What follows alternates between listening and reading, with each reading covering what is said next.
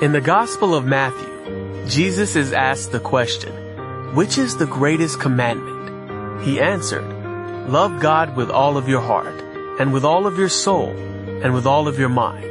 And the second is like it, love your neighbor as yourself."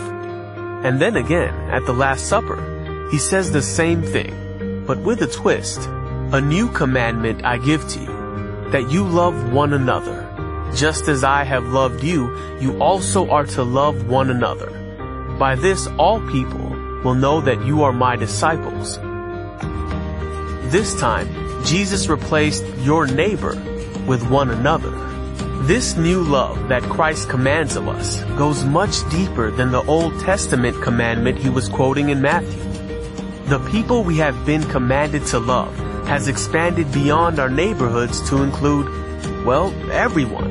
And this includes people who might make this commandment a bit difficult, like that confrontational coworker who just seems impossible to get along with, or your in-laws who've never treated you like a part of the family, or maybe the person you just met, who you don't even know and really need some help.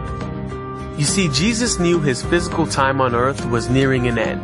So in this new take on the old commandment, Jesus also made another change.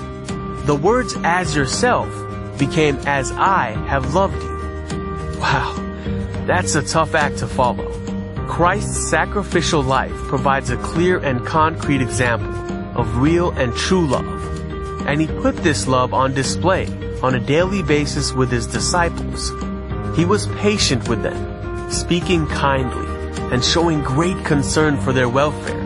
He instructed, counseled, and comforted them, prayed with them and for them. He admonished them for wrongdoing, and yet compassionately bore with their failings.